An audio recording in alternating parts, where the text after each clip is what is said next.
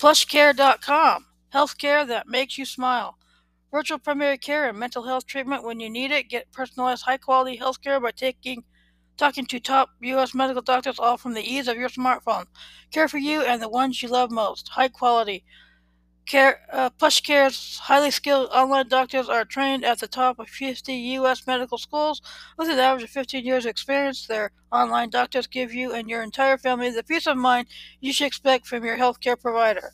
Convenient. Just book an appointment, chat via video or your smartphone, and pick up your prescription from your pharmacy. Their advanced technology is integrated with most major insurers, labs, and pharmacies. Affordable. Talking to an online doctor has never been easier and more affordable. For just your copay or $99 per visit, you can get quality care from one of their highly skilled online doctors. They are in the network with most major insurers in the U.S. and provide care in all 50 states. Over 450,000 patients cared for. Careof.com. You know your body. Careof knows science.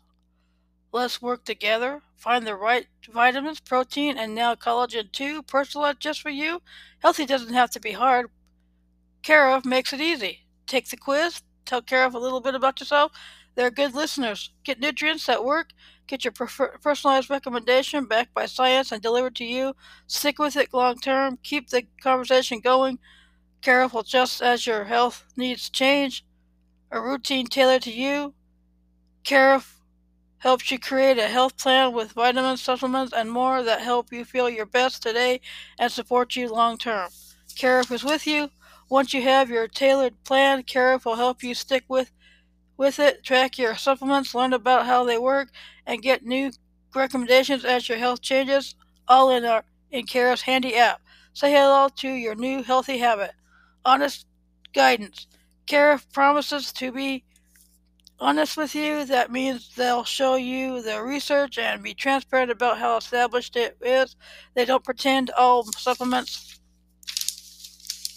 have equal levels of scientific evidence or traditional history, because that isn't the truth, but they will always show you their work and tailor their guidance to you as an individual. Better ingredients. Care's research and development team has traveled the globe so they can provide the most effective, bioavailable, and sustainable ingredients possible. They're transparent about their supply chain because they build products they want to take and then they deliver them straight to your door. Here is part 2 of U.S. President number 41, George H.W. Bush. Vice Presidency, 1981 to 1989. As Vice President, Bush generally maintained a low profile, recognizing the constitutional limits of the office. He avoided decision-making or criticizing Reagan in any way. This approach helped him earn Reagan's trust, easing tensions left over from their earlier rivalry. Bush also generally enjoyed a good relationship with Reagan's staffers, including his close friend Jim Baker, who served as Reagan's initial chief of staff. His understanding of the Vice Presidency was heavily influenced by Vice President Walter Mondale, who enjoyed a strong relationship with President Carter, in part because of his ability to avoid confrontations with senior staff and cabinet members, and by Vice President Nelson Rockefeller's difficult relationship with some members of the White House staff during the Ford administration. The Bushes attended a large number of public and ceremonial events in their positions, including many state funerals, which became a common joke for comedians. As the President of the Senate, Bush also stayed in contact with members of Congress and kept the President informed on occurrences on Capitol Hill. First term, President. On March 30, 1981, while Bush was in Texas, Reagan was shot and seriously wounded by John Hinckley, Jr. Bush immediately flew back from Washington, D.C. When his plane landed, his aides advised him to proceed directly to the White House by cockpit in order to show that the government was still functioning. Bush rejected the idea as he feared that such a dramatic scene risked giving the impression that he sought to usurp Reagan's powers or prerogatives.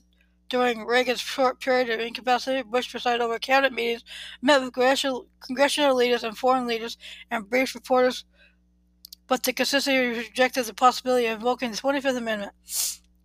Bush's handling of the attempted assassination and its aftermath made a positive impression on Reagan, who recovered and returned to work within 2 weeks of the shooting. From the two men have regular Thursday lunches in the Oval Office.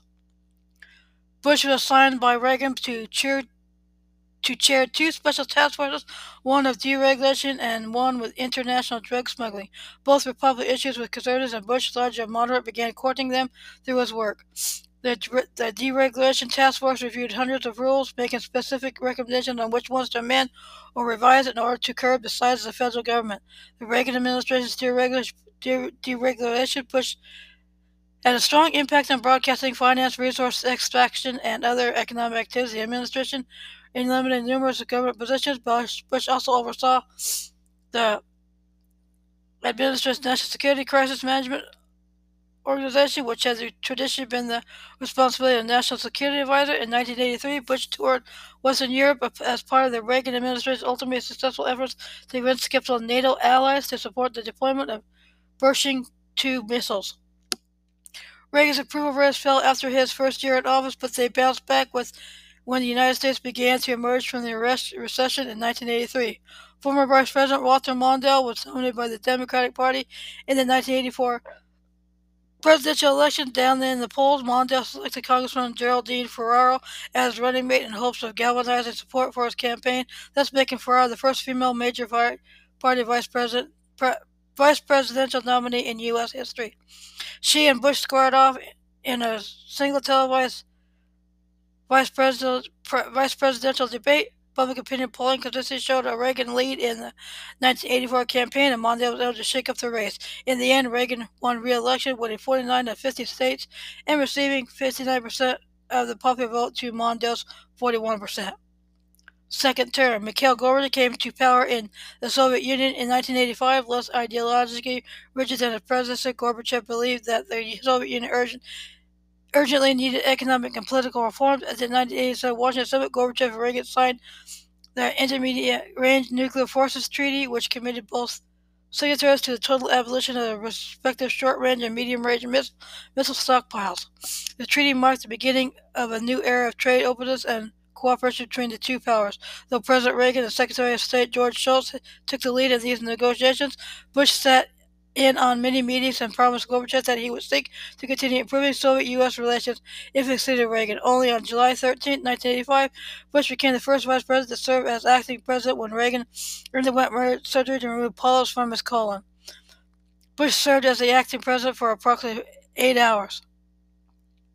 In 1986, the Reagan administration was shaken by a scandal when it was revealed that administration officials had secretly arranged weapons sales to Iran during the Iran-Iraq War. The officials had used the proceeds to fund the anti-communist Contras in Nicaragua, which was a direct violation of law. When news of the affair broke to the media, Bush, like Reagan, stated that he had been out of the loop and unaware of the diversion of funds, although this assertion has since been challenged. Biographer John Mitchell writes that no evidence was ever produced proving Bush was aware of the diversion to the Contras, but he criticized Bush's out-of-the-loop characterization, writing that the record is clear that Bush was aware of the United States, in contravention of its own stated policy, was trading arms for hostages. The Iran-Contra scandal, as it became known, did serious damage to the Reagan presidency, raising questions about Reagan's competency. Congress established a Tower Commission to investigate the scandal, and at Reagan's request, a panel of federal judges appointed Lawrence Walsh as a special prosecutor charged with investigating the Iran-Contra scandal. The investigation continued as Reagan left August, and though Bush was never charged with the crime, the Iran-Contra scandal would remain a political liability for him. 1988 presidential election. Bush began planning for a presidential run after the 1984 election, and he officially entered the 1980 Republican Party presidential nominees in October 1987. He put together a campaign led by Reagan staffer Lee Atwater, and which also included his son George W. Bush and the media consultant Roger Ailes. Though he had moved to the right during his time as vice president, endorsing a human life amendment and repudiating his earlier comments on voodoo economics, Bush still faced the opposition from many conservatives in the Republican Party. His major rivals for the Republican nomination was Senate Minority Leader Bob Dole of Kansas, Congress Jack Kemp of New York, and Christian televangelist Pat Robertson. Reagan did not publicly endorse any candidate, but he privately expressed support for Bush. Although he considered the early front-runner for the nomination. Bush came in third in the Iowa caucus, behind Dole and Robinson, much as Reagan had done in 1980. Bush reorganized his staff and concentrated on the New Hampshire primary, with help from Governor John H. Sununu and an effective campaign attacking Dole for raising taxes. Bush overcame an initially polling deficit and won New Hampshire with 39% of the vote. After Bush won South Carolina and 16 of the 17 states holding a primary on Super Tuesday, his competitors dropped out of the race. Bush occasionally criticized his lack of eloquence when compared to Reagan, delivered a well-received speech at the Republican convention, known as the Thousand Points of Light speech. It described Bush's vision of America. He endorsed the Pledge of Allegiance, prayer in schools, capital punishment, and gun rights. Bush also pledged that he would not raise taxes, stating Congress will push me to raise taxes, and I'll say no, and they'll push, and I'll say no, and they'll push again, and all I can say to them is, read my lips, no new taxes. Bush had selected little-known Senator Dan Quayle of Indiana as running mate, though Quayle had compiled an unremarkable record in Congress. He was popular among many conservatives, and the campaign hoped that Quayle's youth would appeal to younger voters. Meanwhile, the Democratic Party nominated Governor Michael Dukakis, who was known for presiding over an economic turnaround in Massachusetts. Leading in the general election polls against Bush, Dukakis ran an ineffective, low-risk campaign. The Bush campaign attacked Dukakis as an unpatriotic liberal extremist and seized on Dukakis' power of Bully Horton, a convicted felon from Massachusetts who had raped a woman while on a prison furlough. The Bush campaign charged that Dukakis presided over a revolving door that allowed dangerous convicted felons to leave prison. Dukakis damaged his own campaign with a widely mocked ride in an M1 Abrams tank and a poor performance at the second presidential debate. Bush also attacked Dukakis for opposing a law that would require all students to recite the Pledge of Allegiance. The election is widely considered to have had a high level of negative campaigning, although political scientist John Geer has argued that the share of negative ads was in line with previous presidential elections. Bush defeated Dukakis by a margin of 426 to 111 in the Electoral College. It took 53.4% of the national popular vote. Bush ran well in all the major regions of the country, but especially in the South. He became the first sitting vice president to be elected president since Martin Van Buren. In 1836, the first person to see the president from his own party via election since Hubert Hoover. In 1929, in the concurring congressional elections, Democrats retained control of both houses of Congress. Presidency 1989 to 1993. Bush was inaugurated on January 20, 1989, succeeding Ronald Reagan. In his inaugural address, Bush said, "I come before you and assume the presidency in a moment rich with promise. We live in a peaceful, prosperous time, but we can make it better, for a new breeze is blowing and a world refreshed by freedom seems reborn. For in the man's heart, if not in fact, the day of the dictator is over. The totalitarian era is passing. Its old ideas blown away like leaves from an ancient lifeless tree. A new breeze is blowing, and a nation refreshed by freedom stands ready to push on. There is new ground to be broken and new action to be taken." The Bush cabinet. Bush's first major appointment was that of James Baker, Secretary of State. Leadership of the Department of Defense went to Dick Cheney, who had previously served as General Force Chief of Staff and would later serve as Vice President under George W. Bush. Jack Kemp joined the administration as Secretary of Housing and Urban Development, while Elizabeth Dole, the wife of Bob Dole, and the former Secretary of Transportation, became the Secretary of Labor under Bush. Bush retained several Reagan officials, including Secretary of the Treasury Nicholas F. Brady, Attorney General Dick Thornburg, and Secretary of Education Lord Cavazos. New Hampshire Governor John Sununu, a strong supporter of Bush during the 1988 campaign, became Chief of Staff. Brent Scowcroft was appointed as a National Security Advisor, a role he had also held under Ford. Foreign Affairs. End of the Cold War. During the first year of his tenure, Bush pursued what Soviets referred to as a pausa, a break in Reagan detente policies. Bush and his advisors were initially divided on Gorbachev. Some administration officials saw him as a democratic reformer, but others suspected him of trying to make the minimum changes necessary to restore the Soviet Union a competitive position with the United States. In 1989, communist governments fell in Poland, Hungary, and Czechoslovakia. The governments of Bulgaria and Romania instituted major reforms, and the government of East Germany opened the Berlin Wall, which was subsequently demolished by Berliners. Many Soviet leaders urged Gorbachev to crush the dissidents in Eastern Europe, but Gorbachev declined to send in the Soviet military, effectively abandoning the Brezhnev Doctrine. The U.S. was not directly involved in these upheavals, but the Bush administration avoided the appearance of gloating over the demise of the Eastern Bloc to avoid undermining further democratic reforms. Bush also helped convince Polish leaders to allow democratic elections and became the first sitting president to visit Hungary. By mid-1989, as unrest blanketed Eastern Europe, Bush requested a meeting with Gorbachev, and the two agreed to hold the December 1980 Malta summit. Though many of the right remained wary of Gorbachev, Bush came away from the Malta summit with the belief that Gorbachev would negotiate in good faith for the remainder of his term. Bush sought cooperative relations with Gorbachev, believing that the Soviet leader was the key to peacefully ending the Soviet domination of Eastern Europe. The key issue at the Malta summit was a potential reunification of Germany, while Britain and France were worried of a reunified Germany. Bush joined West German Chancellor Helmut Kohl in pushing for German reunification. Bush believed that a reunified Germany would serve U.S. interests, but he also saw reunification as providing a final symbolic end to the World War II. After extensive negotiations, Gorbachev agreed to allow a reunified Germany to be part of NATO, and Germany officially reunified in October 1990. Though Gorbachev acquiesced to the democratization of Soviet satellite states, he suppressed nationalist movements within the Soviet Union itself. A crisis in Lithuania left Bush in a difficult position, as he needed Gorbachev's cooperation in the reunification of Germany and feared that the collapse of the Soviet Union could leave nuclear arms in dangerous hands. The Bush administration mildly protested Gorbachev's suppression of Lithuanian independence movement, but took no action to directly intervene.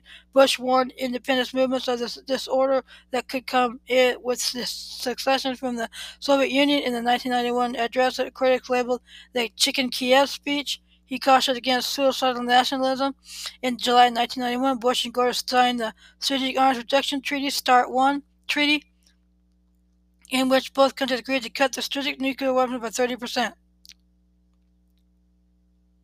In 1981, Soviet dissolved into 15 independent republics, including Russia, labeled 11. In August 1991, hardline communists launched a coup against Gorbachev. While the coup quickly fell apart, it broke the remaining power of Gorbachev and the Central Soviet government. Later that month, Gorbachev resigned as the General Secretary of the Communist Party, and Russian President Boris Yeltsin ordered the seizure of Soviet property. Gorbachev clung to power as a president of the Soviet Union until December 1991, when the Soviet Union dissolved. 15 states emerged from the Soviet Union, and of those states, Russia was the largest and the most populous. Bush and Yeltsin met in February 1992, declaring a new era of friendship and partnership. In January 1993, Bush and Yeltsin agreed to START 2, which provided to further nuclear arms reduction at the top of the original START treaty. The collapse of the Soviet Union prompted reflections on the future of the world following the end of the Cold War. One political scientist, Francis Fukuyama, speculated that humanity has reached the end of history, in that liberal capitalist democracy have permanently triumphed over communism and fascism. Meanwhile, the collapse of the Soviet Union and other communist governments led to post-Soviet conflicts in Central Europe, Eastern Europe, Central Asia, and Africa that will continue long after Bush left office. Thank you for listening to these 2 episodes of U.S. President number 41, George H.W. Bush. Stay tuned for the 3rd part. Have a good week. Have a good Memorial Day. And thank you for listening. Stay safe out there.